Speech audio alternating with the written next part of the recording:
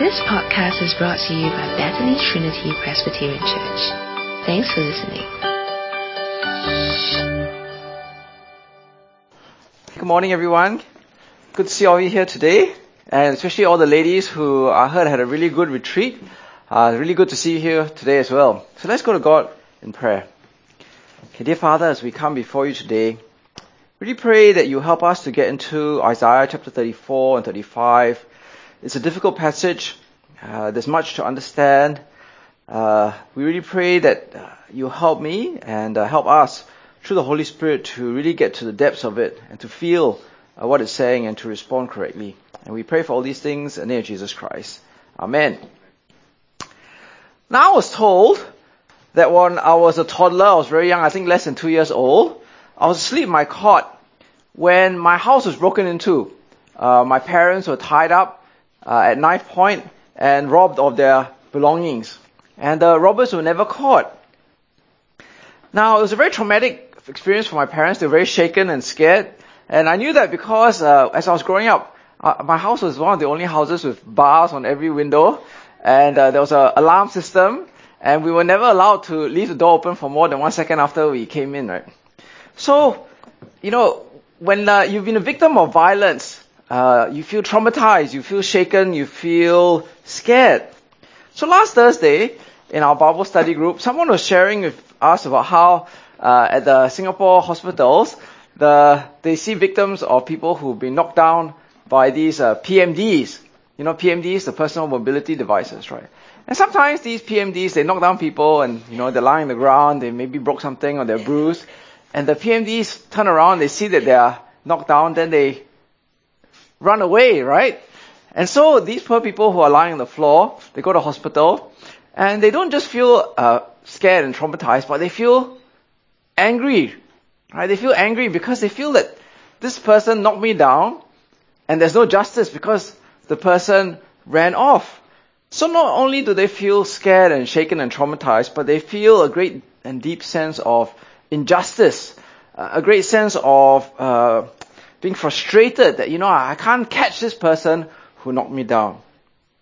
So I think that as we come to today's passage, it forms part of the greater section of Isaiah that we've been looking at since chapter 13.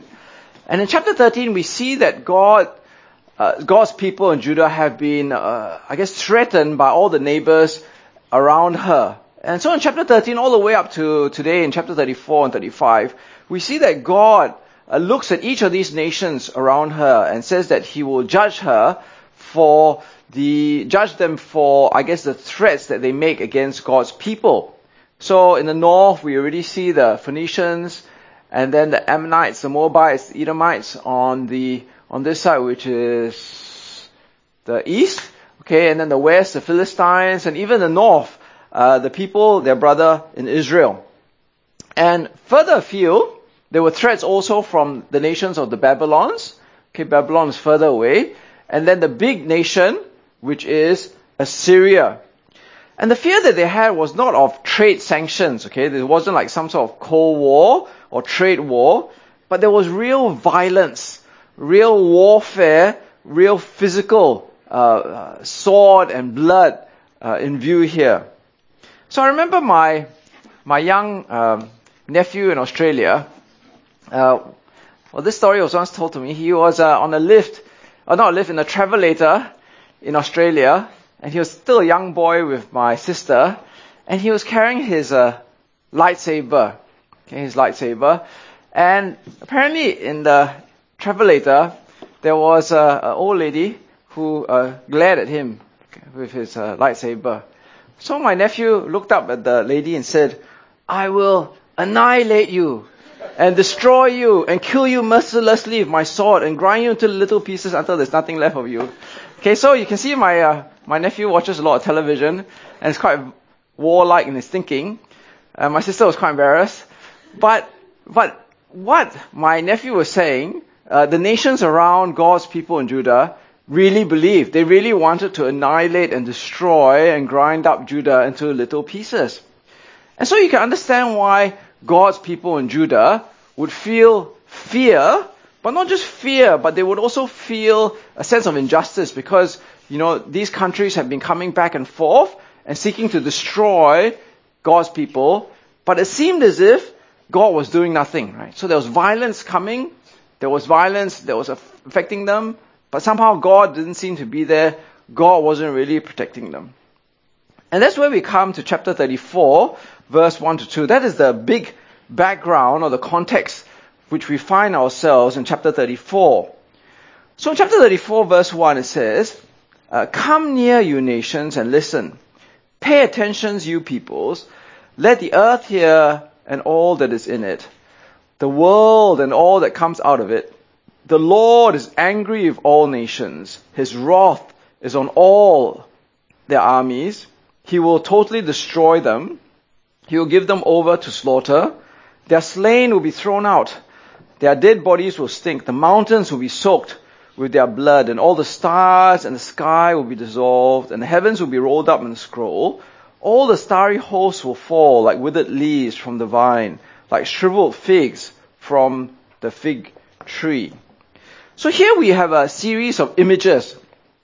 And I want you to really look at your Bible today, because these images are very important. I'm not going to be flashing up too many of the Bible texts, because I realize that if not, you just sit there and watch the screen like a movie or something. But I really want you to look at God's Word. Right? So the image is, first of all, God calling the nations. He's like calling the nations, come, listen and pay attention, hear what I'm going to say.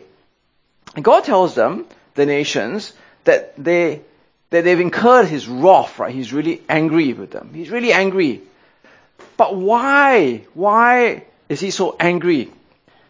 Well, if you look carefully, it seems as if they have incurred His wrath and His anger because in verse 2 it says, of their armies, right? Their armies. Now I want you to pay close attention here, because you might disagree with me, but it seems as if God at the very beginning seems to be angry with the violence of the armies. Right? It's a bit like my nephew with his lightsaber. He's angry with their attitude of wanting to kill and to annihilate and to destroy. Now, I think that this, at the very beginning, forms the picture of God's anger, right? The general picture of God's anger. Because God is angry with the nations, and particularly the violence of the nations which come through their armies. So you think about the first sin in the Bible, okay? After Adam and Eve, was Cain and Abel, right? Which was violence and killing and murder. And here we see that really the nations and their armies are caught up with this sin of violence. Now, I think we don't think much about it, but the world itself is a very violent place. Right? So I was reading this book by Karen Armstrong a while ago about Fields of Blood, where it looks at the history of religion, the history of warfare and violence. And I remember the introduction where she said that actually in the earliest archaeological cities, right, so the oldest cities, they find walls. And these walls are not meant to keep out animals, right? These walls are meant to keep out other human beings. And what she says is actually the greatest danger to human beings right from the very beginning has never been animals, but other human beings. Right? That's right. We are the ones who cause the greatest violence to ourselves. So you think about the last century. Right? You think about the number of people who died in the wars like World War I, World War II, the Vietnam War, the Iraq War, the war in Afghanistan, the war even today in Syria. So I think what's happening here is God is saying to the nations, come, right, come. Come and listen, because I'm angry with all this violence, all this wickedness and killing and wanton destruction. So God gives this image, if you look very carefully, in verse 3, where what they do to other people, these armies, He will do back to them, right? So just as Judah has seen blood-soaked mountains, right? Can you imagine the amount of death to soak up a mountain? So God will give them back what they have done to the other nations. He will kill their armies, and He will soak the mountains with their blood. But verse 4 seems to say that this judgment which comes on their armies is a final judgment. Because when this happens in verse 4, all the stars in the sky will be dissolved and all the heavens will be rolled up in a scroll. It seems as if it would be an end of time, a climatic judgment, which will coincide with this destruction of the nations and their armies. Now I want you to think for a second, okay? We are reading Isaiah chapter 34. So who is God speaking to? Who is the prophet Isaiah speaking to? He's not speaking to the nations, right? I mean, the people of Assyria, the people of Babylon, they're not going to be reading Isaiah 34. It's going to be the people of Judah who are reading the prophet Isaiah's words. Right? So why is he, in a sense, letting them eavesdrop on what he's going to say to the nations? Why is he giving them a vision of what is going to happen in the future to the armies of the world? I think the reason is because he's trying to assure God's people who are scared and angry that he will bring judgment on all the people who bring violence on them. Right? Can you see what's happening here? They are being inflicted violence by all these foreign countries, and they hear that God one day will judge all these countries based on the violence that they have shown to them. And that's meant to give them encouragement to trust in God, because God is the destroyer. God is the one who will bring vengeance on the countries. So recently I've been walking my dog in Bukit Batok Nature Park, which I realize is kind of eerie and sometimes a bit lonely. But it's okay, I have my attack dog with me, so I feel safe. But I remember walking there, and I vaguely remember how there was actually a woman who was raped and killed here in 2000, right? And the killer was never caught. And as I was preparing the sermon, I was thinking to myself, well, you know, even though the Singapore courts and the Singapore police have never caught this person, and this person got away scot-free, but yet God will judge this person for their violence, right? God will judge this person for the wickedness, for what they've done. And that last day, when the heavens are rolled up and when the stars are taken away, when he's judging all the nations and their armies for violence, that person who raped and killed that person in 2000, God will judge that person that day as well. And that gives me encouragement, right? That gives me hope as a Christian to keep trusting in God, because I know that God is a God who will give vengeance and retribution to those who do violence on others. So in verse 5 to verse 8, we see that God gives, actually from verse 5 onwards, God gives a series of images which develop this idea of his judgment on the violent armies and nations of the world. But here in verse 5, he particularizes it. He says, "My sword has drunk its fill in the heavens. See, it descends in judgment on Edom. The people I've totally destroyed. The sword of the Lord is bathed in blood. It is covered with fat, the blood of lambs and goats, the fat of kidneys of rams. For the Lord has a sacrifice in Bozrah, a great slaughter in the land of Edom." Now, if you look at this map, Edom was the direct neighbor of Judah. Can you see that? Okay, so the next slide. So Bozrah was like the capital of Edom. So in a sense, there was a rivalry between Bozrah and Jerusalem. Right? You know, it's a bit like we talk like Beijing and Washington. Right? You know, the capitals characterize the nations. Okay, so Beijing characterizes China. Washington characterizes the US. If you don't know where Beijing and Washington are, you have to Google it, okay? So what it's actually saying here is that God, in verse 1 to 4, speaks about his judgment of the nations and the armies. But now he particularizes it in Edom and Bozrah and says, okay, this is what it's going to look like. Right? This is what the enemies of God look like, and this is what judgment on them is going to look like.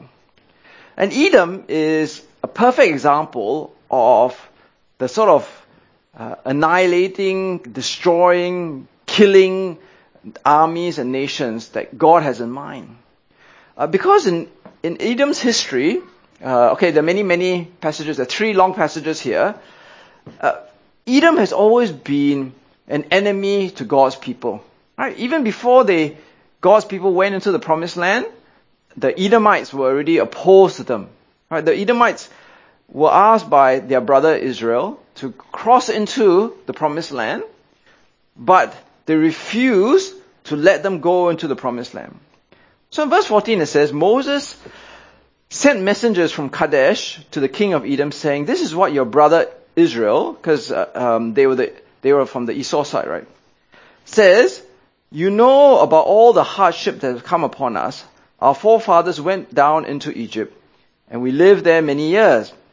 The Egyptians mistreated us and our fathers, but when we cried out to the Lord, he heard our cry and sent an angel and brought us out of Egypt. Now we are here in Kadesh, a town on the edge of your territory. Please let us pass through your country. We will not go through any field or vineyard, or drink water from any well. We will travel along the king's highway and not turn to the right or to the left until we pass through your territory. But Edom answered, you may not pass through here. If you try, we will march out and attack you with the sword. The Israelites replied, we will go along the main road, and if we of our livestock drink any of your water, we will pay for it. We only want to pass through on foot, nothing else. Again they answered, you may not pass through. Then Edom came out against them with a large and powerful army. And since Edom refused to let them through their territory, Israel turned away from them. So, right from the very beginning, Edom refused to let God's people pass through to go to the promised land. But things get worse, right? Because in the history of Judah and Edom, the Edomites actually attack God's people, and not only do they attack people equally, but when Judah are defenseless and they've lost their army, then they come and attack and they loot and they pillage and they kill. Right? So in chapter 35 of Ezekiel it says, the word of the Lord came to me. Son of man, set your face against Mount Seir. Okay, Mount Seir was this mountain in Edom. Prophesy against it and say, this is what the sovereign Lord says. I am against you, Mount Seir, and I will stretch out my hand against you and make you a desolate waste. I will turn your towns into ruins, and you will be desolate. And you will know that I am the Lord. Because you harbored an ancient hostility and delivered the Israelites over to the sword at the time of the calamity, the time of their punishment reached its climax. Therefore, surely as I live, declares the sovereign Lord, I will give you over to the bloodshed, and it will pursue you. Since you did not hate bloodshed, bloodshed will pursue you.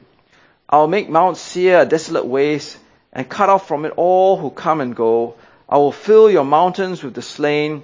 Those killed by the sword will fall on your hills, and in your valleys, and all your ravines.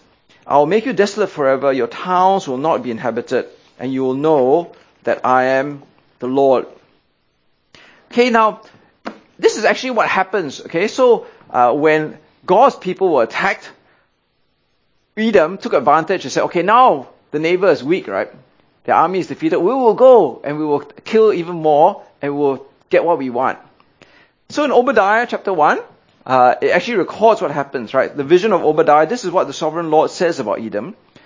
On the day you stood aloof, while strangers carried off his wealth, when foreigners entered his gates and cast lots for Jerusalem, you were like one of them. You should not look down on your brother in the day of his misfortune, nor rejoice over the people of Judah in the day of their destruction, nor boast so much in the day of their trouble. You should not march through the gates of my people in the day of their disaster, nor look down on them in their calamity, in the day of their disaster, nor seize their wealth in the day of their disaster.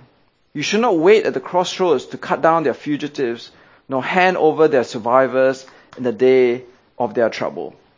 So you can see from these three passages that Edom was like the perfect representation of a nation which wanted to kill and to annihilate and to use its armies to reap benefit even when their enemy was down, right? So Israel was down, Judah was down, they kept wanting to go in and loot the nation. So here in Isaiah chapter 34, God gives three images of what he's going to do in judgment to the Edomites and to Bozrah. So the first image is of the image of sacrifice. Okay, that's what it says there in verse 6 and 7. Right?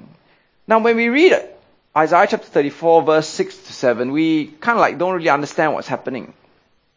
Because thank God we don't sacrifice animals anymore, because it'll be very bloody and smelly.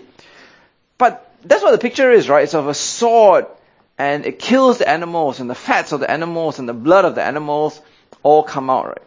So this is kind of like the next slide. This is like the most tame R21 picture I could find of animal sacrifice. But that's what animal sacrifice is about, right? There's lots of blood, there's lots of fat, there's lots of I guess drenching of blood. And that's what God says is going to happen to Edom and Bozrah. Right? He will sacrifice them for their sins. He will kill them because of what they've done with their armies to kill and attack God's people. But that's not the only image that's given. The second image is given in verse 9 to 10. Right? Edom's streams will be turned into pitch, her dust into burning sulfur, her land will become blazing pitch. It will not be quenched night or day, its smoke will rise forever. So here we see a picture of like Sodom and Gomorrah. Okay, so in Sodom and Gomorrah, we see a picture of fire and flame and smoke that rises forever. So God says he's going to judge Edom and Bozrah like it's going to be a sacrifice, but it's also going to be like a place, like in a sense like hell, isn't it? It's going to be like fire and blazing sulfur and a fire that never goes out. But then the last picture is of desolation. Right? So from verse 10 to verse 17, he speaks about how it's a place where there are no human beings and there are only wild animals. Right? Only wild animals. It reminds me of when you watch those zombie movies, if you're so inclined, where, the human population is all gone and the city is just empty. Or if you don't watch such violent movies, if you watch like Lord of the Rings, right, or The Hobbit, you remember there's the desolation of the castle, right, the desolation of Smaug, where it's like there's no one living in the city or the castle because the dragon is there. And that's what God is saying, right? The judgment that comes on the nations, characterized by Edom and Bozrah, will be one of him sacrificing the people, of Sodom and Gomorrah, flame and heat and great fire forever, and a place where there's desolation, where no one lives anymore. Now it's very important for us to read carefully, right? Because someone was telling me about how they were driving home in the car with their family, and they were arguing over one of the songs that they sang, right? And half the car said, the song said mountain, and the other half of the car said, the lyrics said valley, right? So you can imagine valley and mountain are quite different. So it's very important that we get the words right here, and it's very important that we get the reason why this is happening correct.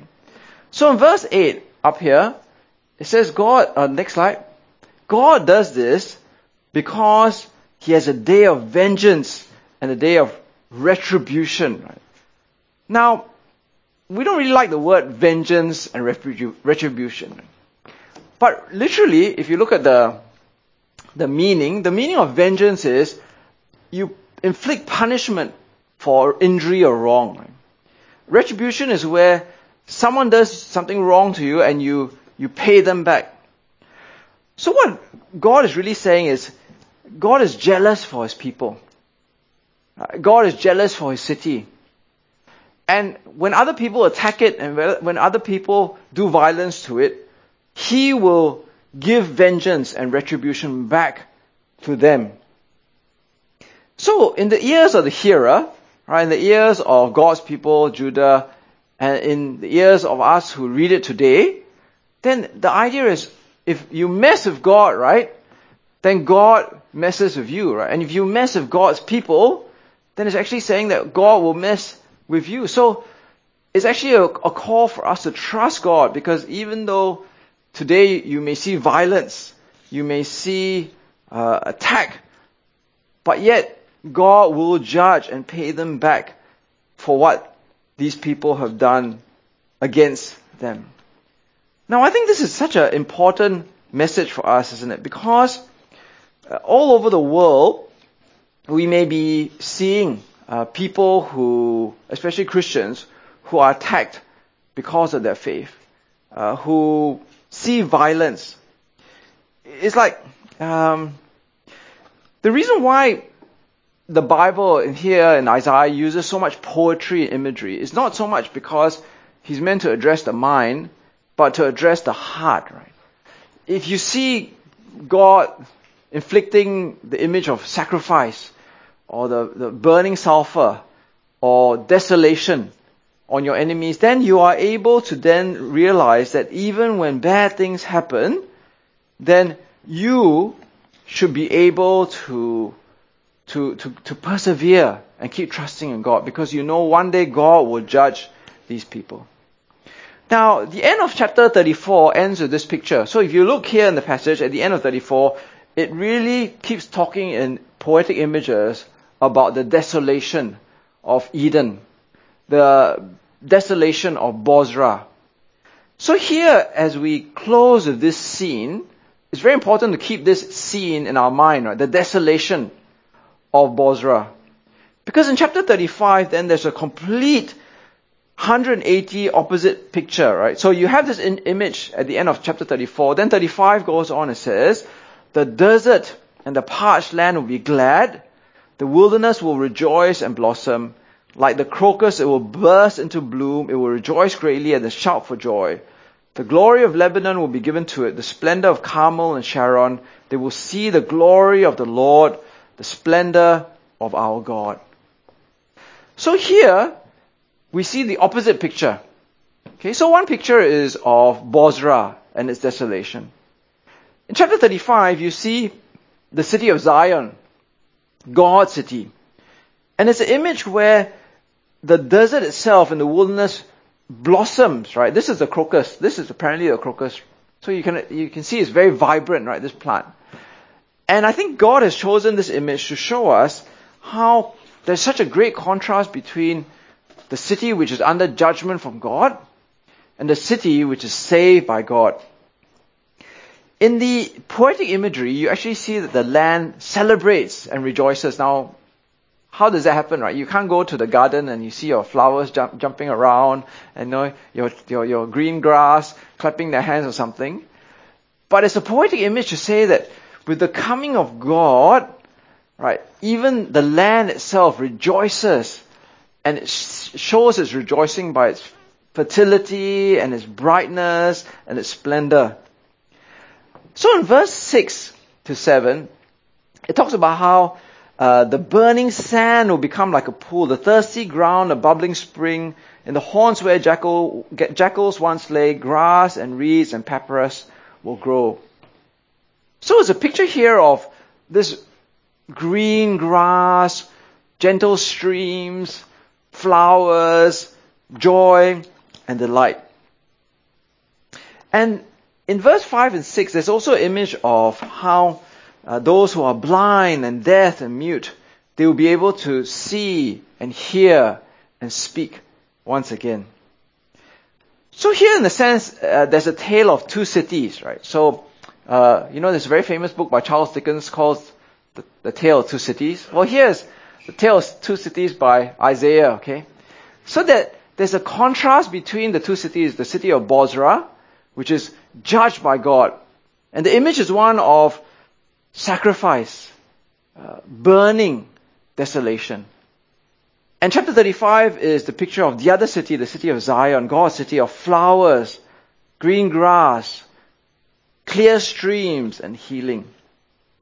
And the reason why God gives these two images to God's people is to give them a view of the future, of the destiny. And really, what he wants them to see is, this is what's going to happen to God's enemies who attack you. And this is where you will be because you are God's people. So God gives a few applications in chapter 35. Chapter 35, he says in verse 3, strengthen the feeble hands, steady the knees that give way. Say to those with fearful hearts, be strong, do not fear. Your Lord will come. He will come with vengeance, with divine retribution. He will come to save you. Now, you can understand how your knees shake when you're scared, right? Your hands are weak. Your heart is fluttering. So God says, strengthen your hands, right? Strengthen and steady the knees.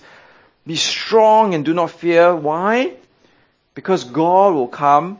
Again, that word, right? Vengeance, divine retribution, and He will come to save you. See, God is a God who will bring vengeance and retribution. If people do violence to God's people, then God will reward them and give them retribution with judgment and violence like Bozrah. So I remember how I've been told at different times about our brothers and sisters in Vietnam, how sometimes in the villages away from the major cities, the police actually come and prevent them from meeting for church on a Sunday. Even in some of the bigger cities, when they go to have their retreats or go even to the beach for a meeting, the police will come and ask for their IC. I imagine if I was in a situation, I'll be quite scared. I think of our Christian brothers and sisters in Sri Lanka. I remember many years ago, one of the Christian leaders from there, Ajit Fernando, he's a Sri Lankan, he came to Singapore before. I mean, would you still go to church knowing that someone might put a bomb in the church? I'm not sure. I'll be very scared, right? Would you bring your kids to church? And I imagined, how God's people felt in Judah, right? All those 2,700 years ago, where, God's enemies were massing, wanting to annihilate them. But God says, even in the face of this violence, do not fear, right? Be strong, right? Keep going on in your faith. Because God is a God who will defend His people. God is a God who will bring vengeance and retribution for those who attack His people. But in verse 8, it's not enough just to have a strong faith and to be strong and not fear. Because in verse 8 it says, and a highway, okay, this is where you have to use your imagination, okay? So you imagine, you close your eyes, start using your imagination. But don't close your eyes now because you got to look at the Bible. A highway will be there. It will be called the way of holiness. It will be for those who walk that way. The unclean will not journey on it. The wicked fools will not go about on it. So imagine there's this highway, okay, and this highway you can't find on Google Maps or Waze, but is the way of holiness. So the Bible often uses walking as a metaphor for living, right? So in this walking path, this way of holiness, God's people are to live and walk and to live the whole of their lives in holiness. And the contrast is with the unclean. Right? So they are the clean. They are to live their lives in a clean, holy way. Now, I don't think what's in view here is ceremonial cleanliness. As Jesus says in Matthew chapter 15, which is up here on the slide, real cleanness comes from the heart, right? So, it says, out of the heart, in verse 19, come evil thoughts, murder, adultery, sexual immorality, theft, false testimony, slander. This is what makes a man unclean. So what's in view here in Isaiah, I think, is the way of holiness that God wants His people to live is to live holy lives before Him. It's not good enough just to have strong faith and not to fear, but to actually live a life of cleanness as opposed to being wicked and unclean. And I think that's very important because today unfortunately, I can name you people that I know who have or claim to have strong faith, but don't walk in the way of holiness. Right? So are you on the way of holiness? Because if you think about the image, right? If you're not on the way of holiness, then you don't end up in Zion, right? You may end up somewhere else. This is your way, right? And your way ends up somewhere else. But this is the way of holiness, and the destination finally is Zion. So God says, you need, and God's people in Judah needed, not just to be strong in their faith, but to keep walking in the way of holiness. So are you walking on the way of holiness? Because, if your way is somewhere else, not on the way of holiness, your destination is a different destination. You're not going to end up in the heavenly Zion. Now verse 9 and 10 are the shocker. Because verse 9 and 10 continues the image. It says, no lion will be there, nor any ravenous beast. They will not be found there. But only the redeemed will walk there. And those the Lord who has rescued will return. They will enter Zion with singing. Everlasting joy will crown their heads. Gladness and joy will overtake them. And sorrow and sighing will flee away. Now here is where, in many ways, Christianity goes against the traffic. Right? So the traffic of all other religions is going this way. And it's almost as if Christianity made a U-turn and is going illegally against the traffic. Because all other religions will tell you, be strong in your faith. Walk on the way of holiness. Right? You can find that every religion in the world, right? Every religion in the world will say, be strong in your faith. Walk on the way of holiness. But only here in the Bible does it say that it's only the redeemed and the rescued who will enter into this Zion with everlasting joy. The language of redemption is where you're a slave and someone pays something of value to set you free. Right? That's when the olden people heard of redemption, that's what they think of. Even today, we think of redemption, but I don't think anybody here would think of it. It's like, you go to the pawn shop, right? And you pawn your wedding ring or your watch or something valuable. If you want to free your redeemed wedding ring, or to redeem your wedding, you're going to pay money, right, to set it free. So that's the same picture. And what God says is, okay, you be strong in your faith, you live in the way of holiness, but only those who are redeemed and rescued out of some sort of bondage can go in. Now we know, living this side of the cross, that what God is speaking about is to be redeemed and rescued from God's judgment, right? From sin itself. It's very interesting because in Matthew chapter 11, Jesus says that his coming ushers in the time of Isaiah chapter 34 and 35.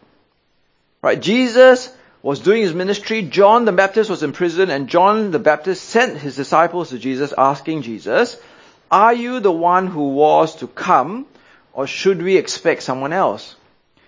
Jesus replied, go back to report to John the Baptist, what you hear and see. The blind receive sight, the lame walk, those who have leprosy are cured, the deaf hear, the dead are raised, the good news is preached to the poor. Blessed is the man who does not fall away on account of me. So Jesus, in his own words, is saying that his coming inaugurates the time of Isaiah chapter 34 and 35. And in Revelation chapter 5, it says that Jesus is the one whose blood has redeemed or purchased men out of their bondage. And they sang a new song. You are worthy to take the scroll and to open its seals, because you were slain, and with your blood you purchased men for God, from every tribe and language and people and nation. You have made them to be a kingdom and priests to serve our God, and they will reign on the earth. So we see that actually Isaiah chapter 34 and 35 has already started. It started when Jesus came into this world. And Jesus has already continued the fulfillment of that prophecy, because in his death on the cross, he has redeemed and purchased men out of their judgment, so that they can enter into the heavenly Zion. So all that we need to wait for really is for Jesus to return once again, where the final judgment will come on all the nations and the armies and all the Edoms and all the Bozrahs of this world. So if you know that this time has already started, right? The coming of Jesus has already inaugurated chapter 34 and 35. Then the lesson for us really is what was applied for us in chapter 35, where it says, be strong, do not fear, walk along the way of holiness, and continue to have faith in Jesus to redeem us. So today we've seen in chapter 34 and 35 a tale of two cities. The city of Bozrah, the city of Edom, which is subject to God's vengeance and retribution, where there's sacrifice, there's desolation, there's burning for everlasting. And there's a place of Zion, the eternal heavenly city, where there's nature rejoicing, there is green grass, there is no illness, and there is no sorrow or pain, but there's only everlasting joy. So the question for us is, what do we need to keep doing, right? If we know that our destiny is one of these two places. We need to keep being strong in our faith. We need to keep walking the way of holiness. We need to keep having faith in Jesus who redeems us. So last week I watched this movie on Netflix, which I thought was really good. It was called Roman Israel Esquire. Actually, nothing happens in the movie. It's all just talking, really. But it's quite interesting because I kind of like talking movies. So in one of the conversations that he has, he says to, on the next slide, he says to these people, right? He says, I'm tired of doing the impossible for the ungrateful. And I thought, wow, that's so deep and profound, right? But in a sense, that's what Jesus has done, right? He's done the impossible. He's redeemed and purchased and rescued men and women from judgment, God's wrath, from our sin. But we are not the ungrateful, right? We are the grateful. We are those who know our destiny is that heavenly Zion. God has given us a picture of the reality of the future. So let's keep strong in our faith. Let's keep walking the way of holiness.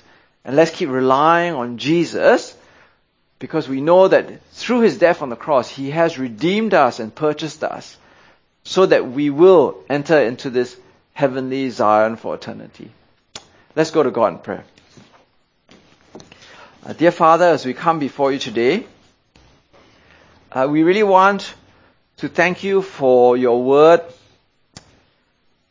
Dear Father, we live in a time of great uncertainty. We ourselves may be subject to violence or persecution or difficulty for being Christian. We see nations and armies around the world who continue to want to annihilate and destroy one another. But dear Father, help us to see that you are God who truly will bring judgment on the nations and their armies. Help us to see that you will bring judgment on violent men and women. That those who indeed seek to destroy you, your church, your people, who rebel against you, they will be like Edom, they will be like Bozrah. Indeed, the images are so stark and powerful that at the very last day, the mountains will be soaked with blood, that there will be burning fire of hell, there will be desolation and there will be sacrifice. Dear Father, may this help encourage us to keep going on, even if we experience injustice, persecution or violence. Let us be strong in our faith, dear Father. Strengthen our hands, steady our knees. And dear Father, as you've shown us, our destiny truly is the heavenly Zion. So help us truly, Father, to give thanks for Jesus, to be grateful for Jesus, that He is the one who's redeemed and purchased us from our sin and judgment. And help us to continue to walk on the way of holiness. And we pray for all these things in the name of Jesus Christ. Amen. Thanks for listening to this podcast brought to you by Bethany Trinity Presbyterian Church. For more information, Visit us online at busyvc.sg.